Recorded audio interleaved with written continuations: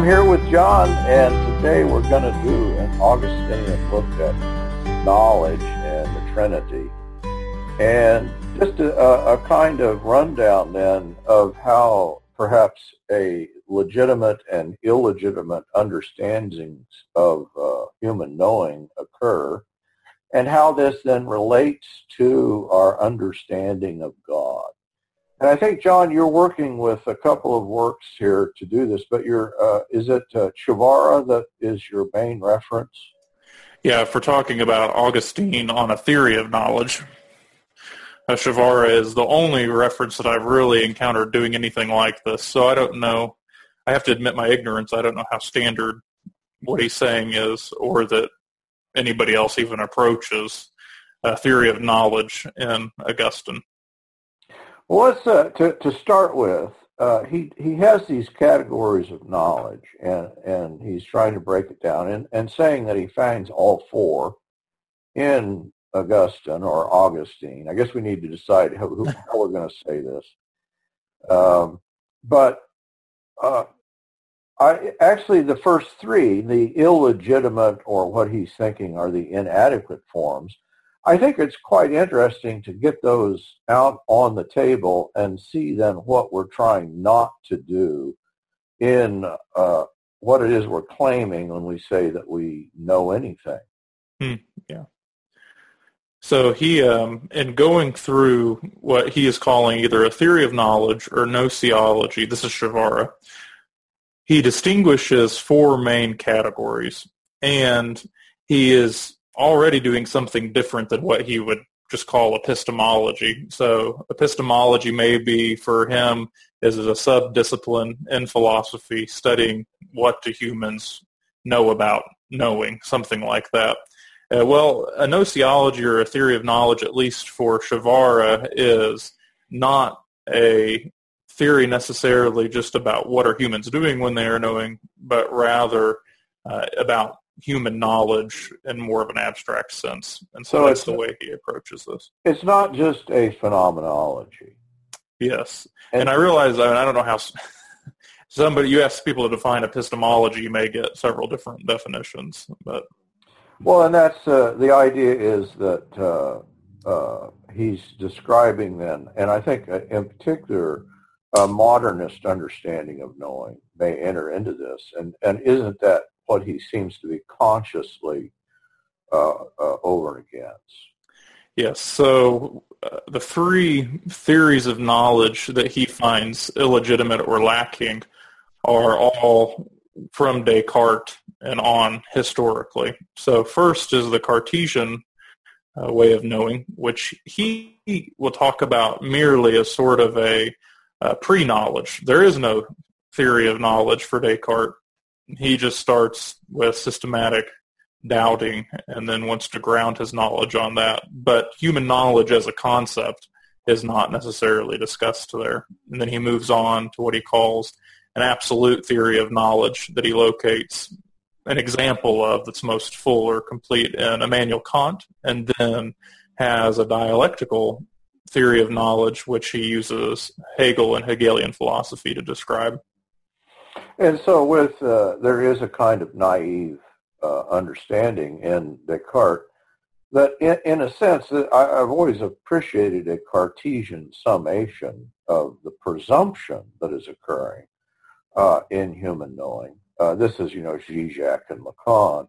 They would both consciously claim to be Cartesian, and of course not in any modernist notion, that some sort of naive understanding of, that you're grounding, but in the sense that they understand the Kantian critique of Descartes, and that critique is, well, you have the thinking thing and you have the thought, and the two are completely removed from one another. And of course, this is, in a sense, the departure of Kant and Hegel. But what Zizek would say to that understanding is, yes, that's correct, that you have two things completely removed from one another, and this is a complete fabrication. It's a primordial lie, and this is the supposition that is necessary in order for human beings to know. Mm-hmm. In other words, it is kind of the end point. He's skipping over postmodernity. Postmoderns, would come along and they would say, well, wait a minute, this isn't, you can't do this. And so postmodernity is a kind of deconstruction and an objection to a modernist knowing. And what Zizek is saying, but get over it. Let's move on. And I think what you're describing is that Zizek rightly sees the postmodern theory of knowledge, if there is one, as being actually just very Kantian in the end. That there's no that in a sense he finds Derrida repetitive, and he's just always doing the same thing. After he died, I think that was the one time that Zizek came out with a complimentary article on Derrida. But people who have spent their careers reading Derrida, his point is, but you we already know that. We got that. There's a problem. But the thing that I like that he's doing is saying that the primordial, lie that is necessary to human subjectivity is precisely what is needed in order to know. Now, you can point out, as in a Kantian framework, that the thinking thing is in fact unapproachable. But of course, what he's doing is saying yes, and that's the death drive, and this is so it is a kind of nihilistic, destructive understanding, which I think is helpful to get out there. In other words, we've passed through modernity. We recognize there's this Kantian problem. But let me have you catch us up. What is Chavara saying then about a Kantian and Hegelian understanding? Well, for all three of these inadequate theories of knowledge, mainly the problem, of course, is that knowledge is in some way objectified, at least by the thinking thing, as an out-there type of system. Of course, Chavara will give his own reading that says, no, what's really going on in each of these is there's an absolute authority given to reason that's located within the self or the subject. And he says that what's most dangerous about this, of course, is that each of these forms, and it's actually really true about Descartes, Kant, and Hegel, is you have a type of religious substrate that stems from, or actually maybe stands behind the theories of knowledge that are there. And it's the same in each case, that in some way the individual, the human subject, is the one who holds knowledge of everything, or the ability to know everything, good and evil. If we were talking about ethics, existence, if we're talking about Hegel. And in this way, that it's almost just a recapitulation of Old Testament idolatry. Mm-hmm. That's, of course, what my work has been on, is that given the legitimacy of what Zizek and Lacan are doing, there is then a placement of the human subject. And, of course, for them, that's the end of the story. There's really nothing more to be said other than, well, we can manipulate this and we can make the best we can. Because Zizek is not willing then to go on and give us a Romans 8 or salvific notion. In his clinging to atheism, there's not an alternative understanding. But I think you almost have to arrive at where he's at to understand, okay, well, we're in desperate need, or in need of an alternative knowing over and against a modernist understanding. And this is what you're trying, or what your reading of Chavara's reading of the fourth kind of knowing would amount to. So then he turns to what he calls a methodological theory of knowledge, and we'll end up locating this in Augustine as the full theory of knowledge that Augustine had as a Christian. He's actually a Christian at points when he's holding these other views as well, but he's growing as we all do. And a methodological theory of knowledge would be one that, rather than seeing knowledge as a concept that stands as other to us and in some way can be viewed objectively, is actually the sphere of existence that we live in. So knowledge is not a thing, but knowledge, or true knowledge, truth, is God. And we exist and move and live within God. And as we do that, then it's a methodological theory because and he goes back and does an etymology of the word methodological. We're on the way. Hodos is the Greek word for way that stands in the word methodology. And we are coming to knowledge along the way, and true knowledge along the way as we become true followers of Christ. And that's the shift in theories of knowledge that Shavara is tracing in Augustine's theology in this chapter of his work, the Analogia Entis, and also the shift that, of course, he thinks as Christians we need to be taking. He's writing this in the 1930s, and he's not quite convinced that Roman Catholicism or Protestantism has really acknowledged the problems that come along with modernity. And in that sense, I mean, if he's so much ahead of his time in recognizing the problems in modernity, it seems like, that I'm wondering who in the world is left to read him, that no one's going to appreciate what he's doing. But it seems like he's just now, there is this deep appreciation for what Shavara was attempting. Yes, the work that I'm referencing has actually only been translated into English recently. And how long has Shavara, he's left us some years ago, right? Yes, he died young, and I think he died in the either the late 40s or early 50s. Yeah. So, I mean, the truth is the way. I mean, that just resonates, of course, with Kierkegaard. Mm-hmm. But I think it also then resonates with a kind of Romans 8 understanding. Give us a bit of a rundown then of the methodological system you're describing. Okay, well, actually, and that's the interesting thing about it, it's almost as if less is more. So unlike the other theories of knowledge, there is no system of knowledge or system of existence for the methodological theory because it's one in which we live and take our existence from. But it does preclude a different type of religious substrate, so that with the others, you might imagine that salvation itself for... Say somebody like Hegel, salvation is something that is coming, it's spirit, it's going to be absolute when we have it. That is not there, of course, in a methodological theory of knowing, nor was it there perhaps in some of Augustine's theology. That could be highly debatable. But at least what this theory of knowledge is advocating for would be a return to thinking of return to thinking of salvation, Christianity, in terms of deification.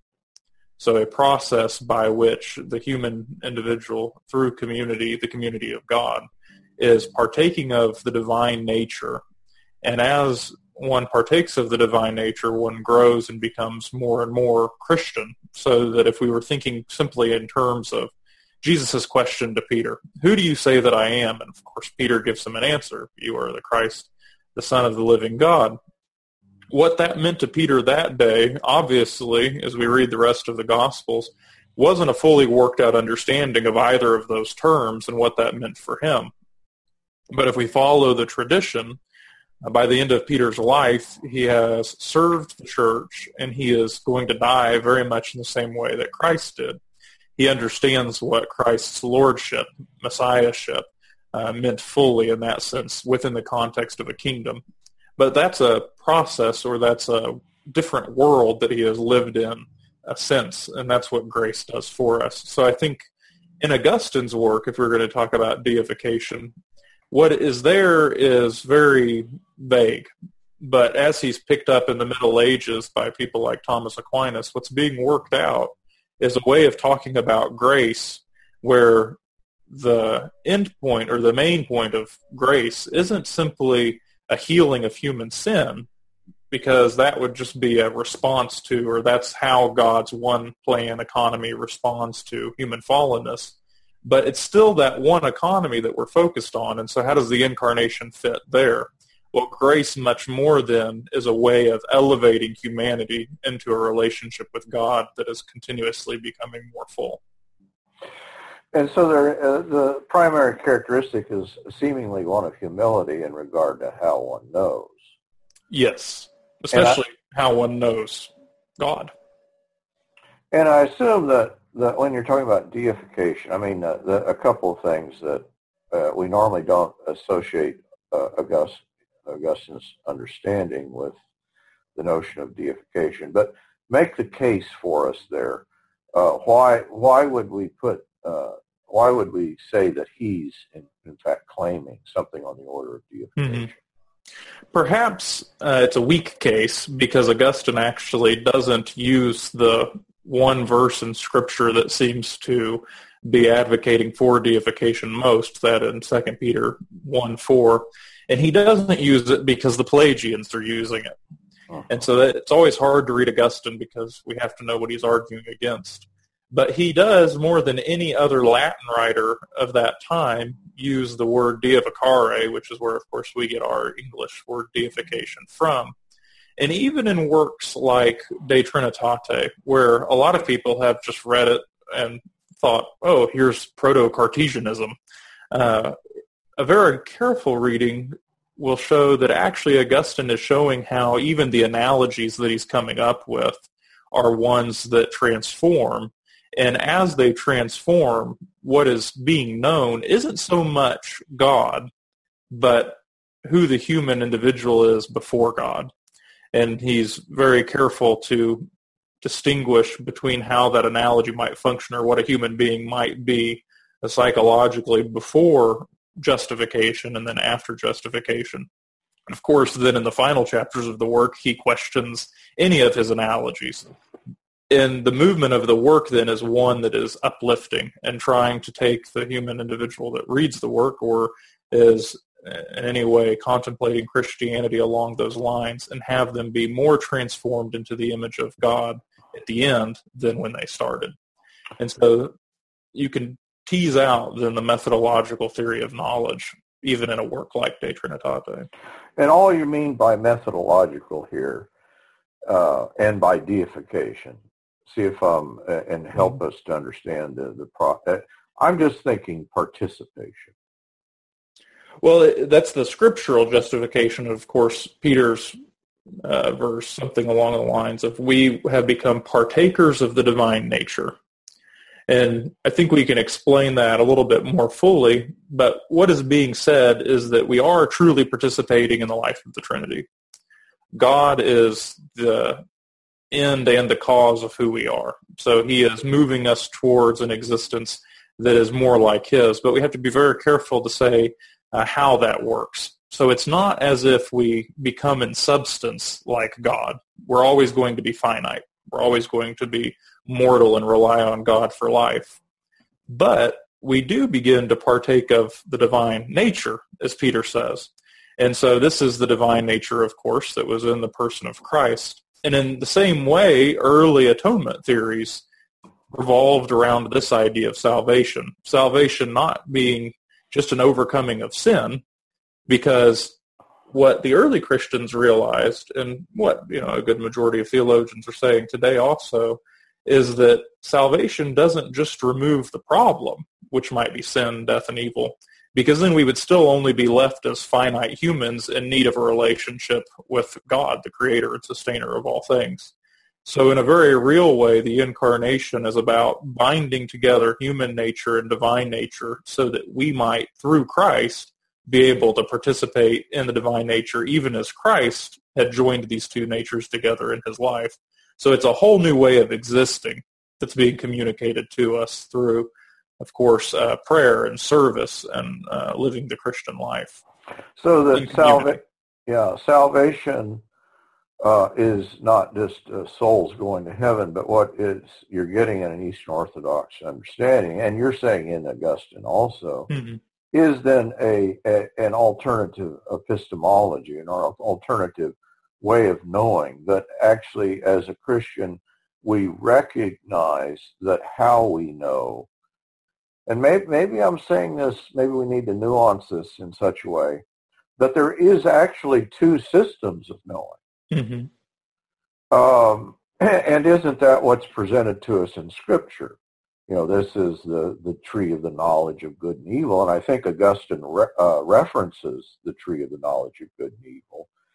And if I'm actually thinking of a secondary work here, but he refers to it in a way that's very similar to what Derrida is doing, as just something on the order of a circulating system of signs. Yes.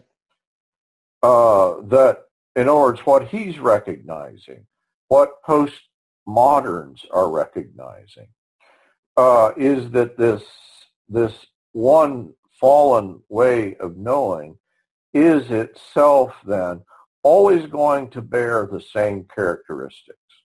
Yeah. The characteristics of a dualism, and of course that's an incorrect way of describing it. It's a supposed, or the idea is that there is an apparent dualism, and this is Derrida's whole point. Well, yeah, but it's identity through difference, but the notion is that there's an absolute difference, but of course there's no such thing as an absolute difference, and so the difference collapses into a sameness. And so the system is inherently destructive.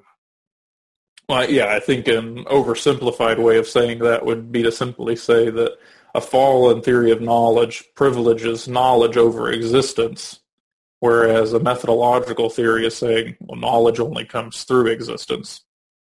So that in the fall, that you'll know, and in knowing you'll be like God, that epistemology or knowing is a way of obtaining being or ontology, which it describes not just a philosophical or religious understanding, but to my mind, that is the mode, that is the impetus behind human desire.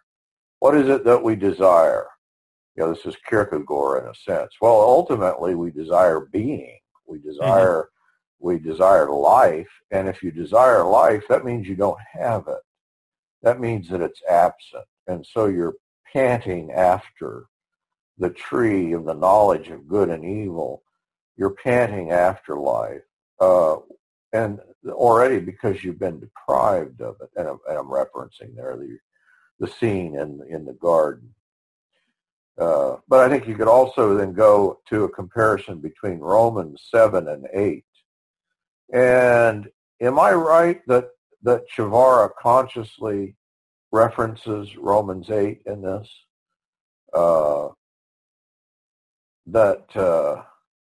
I'm trying to remember.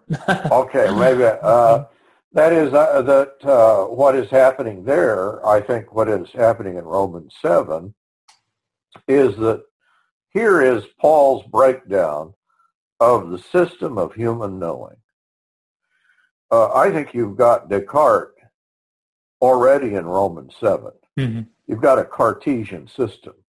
Now that just goes against every, I thought Descartes was modern. Well, no, I think that Descartes he encapsulates what I would take to be a universal kind of mode.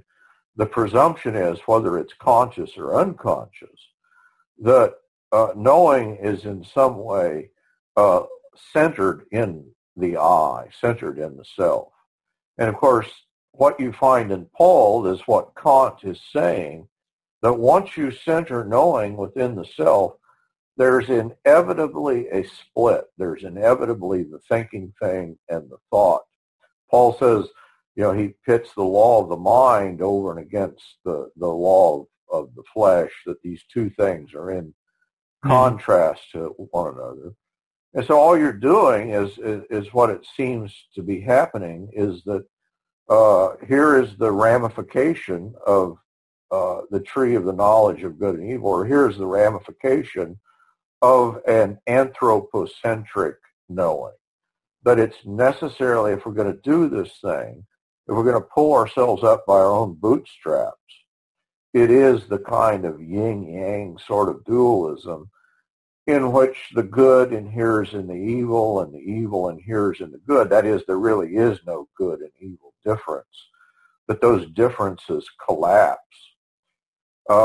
And so I think it's already there in Scripture. Here is the frame of one sort of knowing, and then the departure is Romans 8, which is a description of being found in the Son, being clothed in Christ, crying out, Abba, Father, in and through the gift of the Holy Spirit.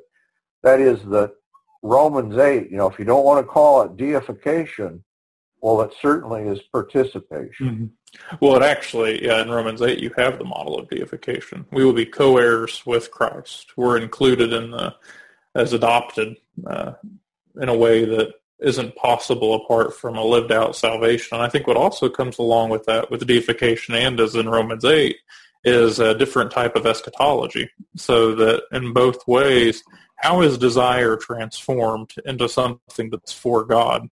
Well, it's eschatological in the sense that we begin to live in the kingdom now. We already have access to the fruits of that kingdom life. We're living the resurrection life, though it is still future. And all creation awaits, actually, for this future to be completely realized and revealed in all of its splendor. And that's in Romans 8. And that's also what deification is looking forward to, the idea that we can participate in God now, and that this is a continuous ongoing process, that as we come together as the community of believers, we truly are with God. And that's a picture then of what the full reality will be with the second coming of Christ. But I can imagine somebody coming along and saying, well, you've said a lot about illegitimate forms, but everything you're saying about knowing or participation in Christ, it doesn't sound like you've nailed this down in any way. And I'm wondering then, you appeal, I think, a little bit to Lonergan in this. Yeah. And I'm wondering if that might be a way of putting a little more flesh on what we're talking about. Well, in Lonergan's early work, this is a way of arguing for the necessity of some kind of deification of salvation. In his early work, he's talking about grace and freedom and starts with Augustine and then moves to Aquinas. And then he begins to talk specifically just about the supernatural order, which is a reference to the theorem of the supernatural that Philip the Chancellor discovers a way of putting this in the 13th century. And he's the chancellor of the University of Paris. And what he realizes is that we can talk about a natural order and a supernatural order as two distinct things, though the supernatural doesn't, as many will later suppose, it doesn't abolish the natural to work with it. It's simply the possibilities that only God can give, but those aren't something that's just super added on, nor does it abolish the natural, but it transforms the natural. So he's talking about what would it mean to be created humans? Well, as humans, qua humans, we have a limited amount of possibilities for our existence and what we can be. And those don't include a full knowledge of God or even a participation in God. God provides that. So think of the Genesis account. Humans are never created immortal, but humans are created mortal with access to God for life.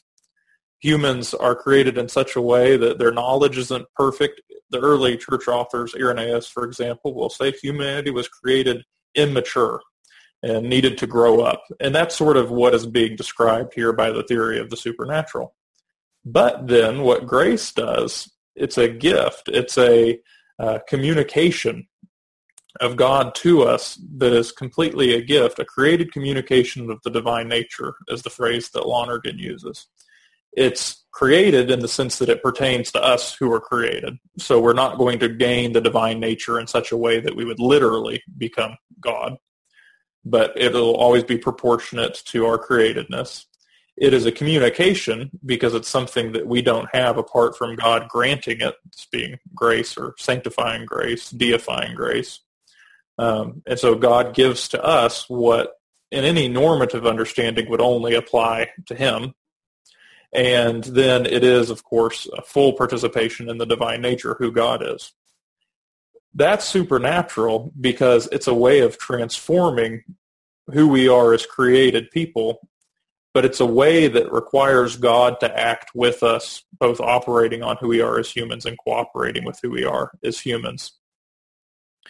And what he's proving by elaborating on the theory of the supernatural is that our salvation can be spoken about in two different ways. It's just salvation by grace, but there is one aspect of salvation which is to overcome sin, death, and evil. And that is because we have fallen, or because in some way we have entered into an alienated relationship to God. We don't even have what we would have as normal humans any longer, this possibility of some image and likeness of God to grow in. It's all turned completely inward. It's perverted. It's bent, not completely broken, but twisted. That is automatically taken care of by the incarnation, because God's demonstrating that there can be this created connection between the divine and the human. But then the ministry of Christ, Christ's life, the part that sometimes gets skipped over, takes on an infinitely amount of more importance, in the sense that Christ, through his ministry, is creating a community for us to live in that is just saturated with grace in such a way that this is how we participate in deification, or is the Latin that Lonergan's using at this point is gratia elevens, elevating grace, that grace that takes us further than what our possibilities as mere humans would be. But in no way is this contradicting the natural order. It is simply changing and uplifting it. And this is what we see in Christ. So it's not that Christ is just a superhuman. He's not Superman. He is fully human. He's fully God. And what we see in him is the relationship of those two natures in one person. And that's offered to us in Scripture as we become adopted, the co-heirs with Christ. So it's telling that all throughout Scripture, our new identity is one that's fashioned in the image of Christ. In the same way, another level to add on to this would be talking about image and likeness. Image and likeness pertains fully to Jesus, who is the image of God, his exact representation. What was Adam then? Well, Adam, the image and likeness that Adam is created in, just prefigures the incarnation, which would have been necessary regardless of sin to lift Adam up into a fully mature human being. And so the early church theories about sin and salvation usually just deal with sin in terms of we need to be set free from, ransomed from sin. It's something that has taken over us and has definitely hindered us, but that's not the end of God's plan for creation, and it involves this aspect of everything being lifted up and created fully in the image of God. And what you're describing is this, it's uniquely Eastern Orthodox, isn't it? Well, this is actually uniquely to Thomas Aquinas, what Lonergan's dealing with. But the Orthodox do much the same thing in a different context. So what you're getting away from, several things, is the notion of a return to Eden, or a return to, as if what was lost was the full potential of creation was to be found there in the garden. And of course, the idea is that not that the goodness that is pronounced upon that is a completeness, or that the telos is realized. And so it does several things. It recognizes that even apart from the fall, that the thing that occurs in Christ was always the plan for creation. It's not an emergency measure that is put upon creation. Yeah, God doesn't have plan A and plan B. And that it also then brings a positive aspect then, a depth of understanding in several senses. In other words, it's not, we have this disease and now we're cured of the disease. It's that Christ gives us access to a depth of understanding that would not otherwise be available to us. Yeah, I think that's right. So not to go completely off our topic, but in simply comparing atonement theories. Ransom theory, as the early church theory, is the most vague, but maybe that's a good thing in a way, that it really allows for most of the biblical metaphors to fit under this idea of ransom. What was proposed much later by Gustav Ahlin as the early church view, Christus Victor, just barely misses what ransom theory is adding to what he comes up with. So does ransom theory allow for Christ as being victorious over sin, death, and evil? Well, absolutely. The early church does talk that way. But for them, that's not the whole story. And as he tries to make Christus Victor into an atonement theory that's going to eclipse penal substitution, I mean, we should applaud him for what he thought needed to be done, definitely. But just to say that sin, death, and evil are defeated doesn't actually accomplish the full plan of God, or the economy of God is not fully worked out there. And so I think that is what has usually been lost in especially maybe the Latin church or in the Latin writers, as we seem to focus so much on redemption from sin and needing salvation from sin. And then that even gets perverted into salvation from hell in some circles. Whereas there's a fuller understanding. And that's sort of the richness that you get, unfortunately, and is missing in much of, and correct me if I'm wrong here, but in a Eastern Orthodox, a Catholic, an Anglican, there is a developed theology that is attempting then to describe the depth of understanding that's made available to us in Christ. That in a Protestant nominalism, and of course nominalism is not just a Protestant problem, but it's almost as if nominalism in some way is definitive. Yes.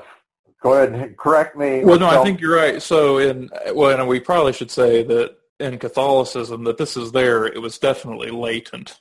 So that for the majority of the history, throughout the scholastic period till modern times, Catholicism was mirroring a type of Occamist nominalism as well. But what that seems to mean, pertaining to this conversation, is that salvation, especially the doctrine of justification being under salvation, is completely talked about in forensic terms. Let's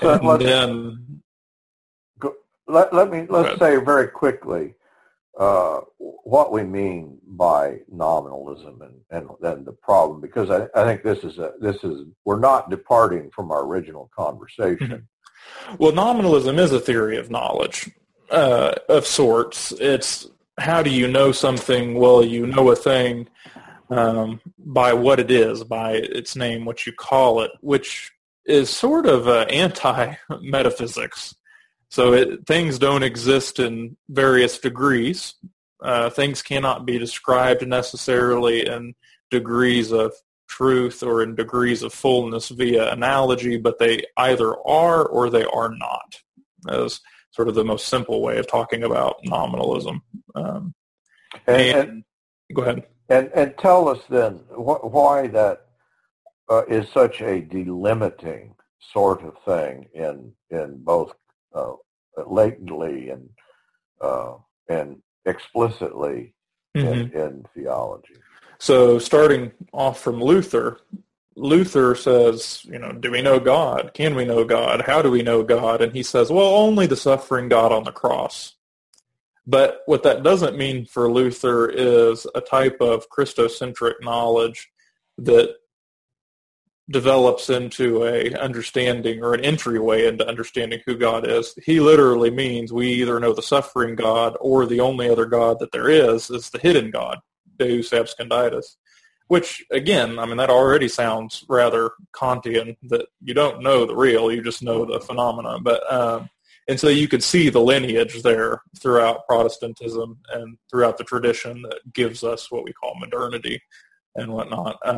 In terms of atonement theory and the doctrine of justification, eventually what that means is that when we're saved, well, Christ has died as a propitiation and we have imputed righteousness because we really are sinners and that's all we can be.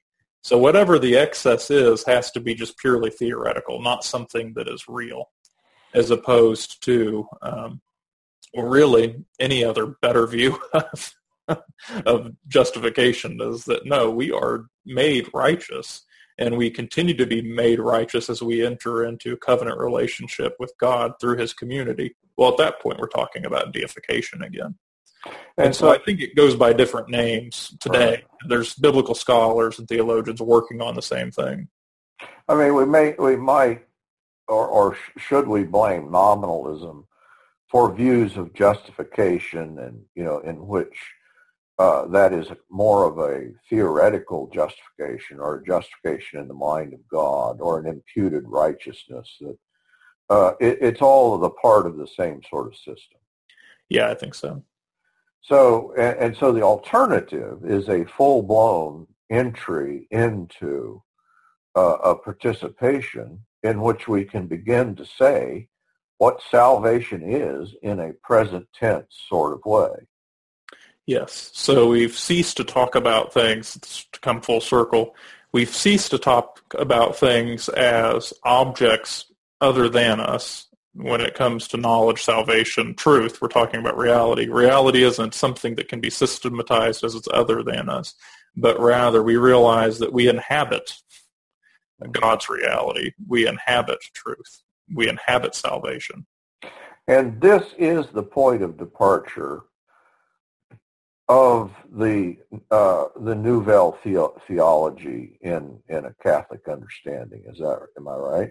Yeah, and I know less about that, so I'm not going to be able to comment much. But in the same way that Lonergan is retrieving the idea of the theory of the supernatural, de Lubac is doing something similar. They're not uncritical of each other, and I'm not quite for sure where the differences lie. Mm-hmm. Mm-hmm. But the point is that what you have in Chavar's reading of an Augustinian understanding is already that in Augustine you have an appreciation for this alternative Christian knowing. Yes. And so granted, especially in like De Trinitate, that's not, you can get muddled down in Augustine's brilliance to the extent that you begin to read everything he's saying as if he's talking about reality in sort of a univocal sense. But he's not, and I think it's better to realize the whole work sort of has this movement that he's wanting us to go on a journey, and the final few chapters especially seem to point towards this methodological theory of knowledge. And that Chavar's own point is that actually you could locate each of these stages of a theory of knowledge in Augustine's Christian thought, but that itself shows that he's growing, he's moving. He's working. And now my reading of this is that what you get then subsequent to Augustine is never quite as good. And beginning, it's not like I want to blame everything on Anselm of Canterbury. But just because he calls himself a little Augustine, or that doesn't mean he really is. And that's my reading of Anselm, is that he's reading De Trinitate, he's looking at this as a kind of individualized psychological understanding in which he's going to locate the workings of the Trinity all in the individual person. Yeah, and perhaps Anselm is indicative of the time period, so that during that period in the Middle Ages, scholasticism itself is struggling a lot to come to terms with how to explain God's grace, how to explain freedom, how to explain what Jesus was doing. And it's really not until Philip the Chancellor that the tools have been given back to people as they're thinking that they can speculate. And that's the difference between what Anselm's doing and what Augustine's doing. Augustine very much is just stating doctrines and trying to explain the truth of the doctrine. Whereas during the scholastic period, much more are people trying to speculate on how doctrines fit together and do what we would now call systematic theology. And that is developing during that time period. So that I think by the time you get to Aquinas, he has more to work with than the people a few hundred years before him would have. And so there is just a clear progress during the Middle Ages, leading up into the 12th century, 13th century rather, that is sometimes called a Renaissance. There's the 12th and 13th century Renaissance, and I think it's because of so much work was being put into, especially talking about grace, and you don't see the flowering of that until Aquinas' own lifetime. And, I mean, it's always interesting to bring our conversation full circle to recognize that Descartes' favorite, theologian is Anselm of Canterbury, and he particularly does not like Thomas Aquinas. Yes, yeah. So there definitely are two schools of thought. And one we might call Christian. And I don't mean to be completely facetious here, because I think that a lot of what is taking place, is in the philosophical context, a philosophical frame of knowing, whether it's analytical philosophy or continental philosophy, that they're actually working in a tradition that perhaps wouldn't recognize an Aquinas or wouldn't recognize the gains that are made in what you're describing as the early Renaissance, but in fact are themselves entrapped in a Cartesian mode or a Kantian mode. John, this has been great. This has been wonderful. Appreciate the conversation. Thank you. All right. We'll talk to you again.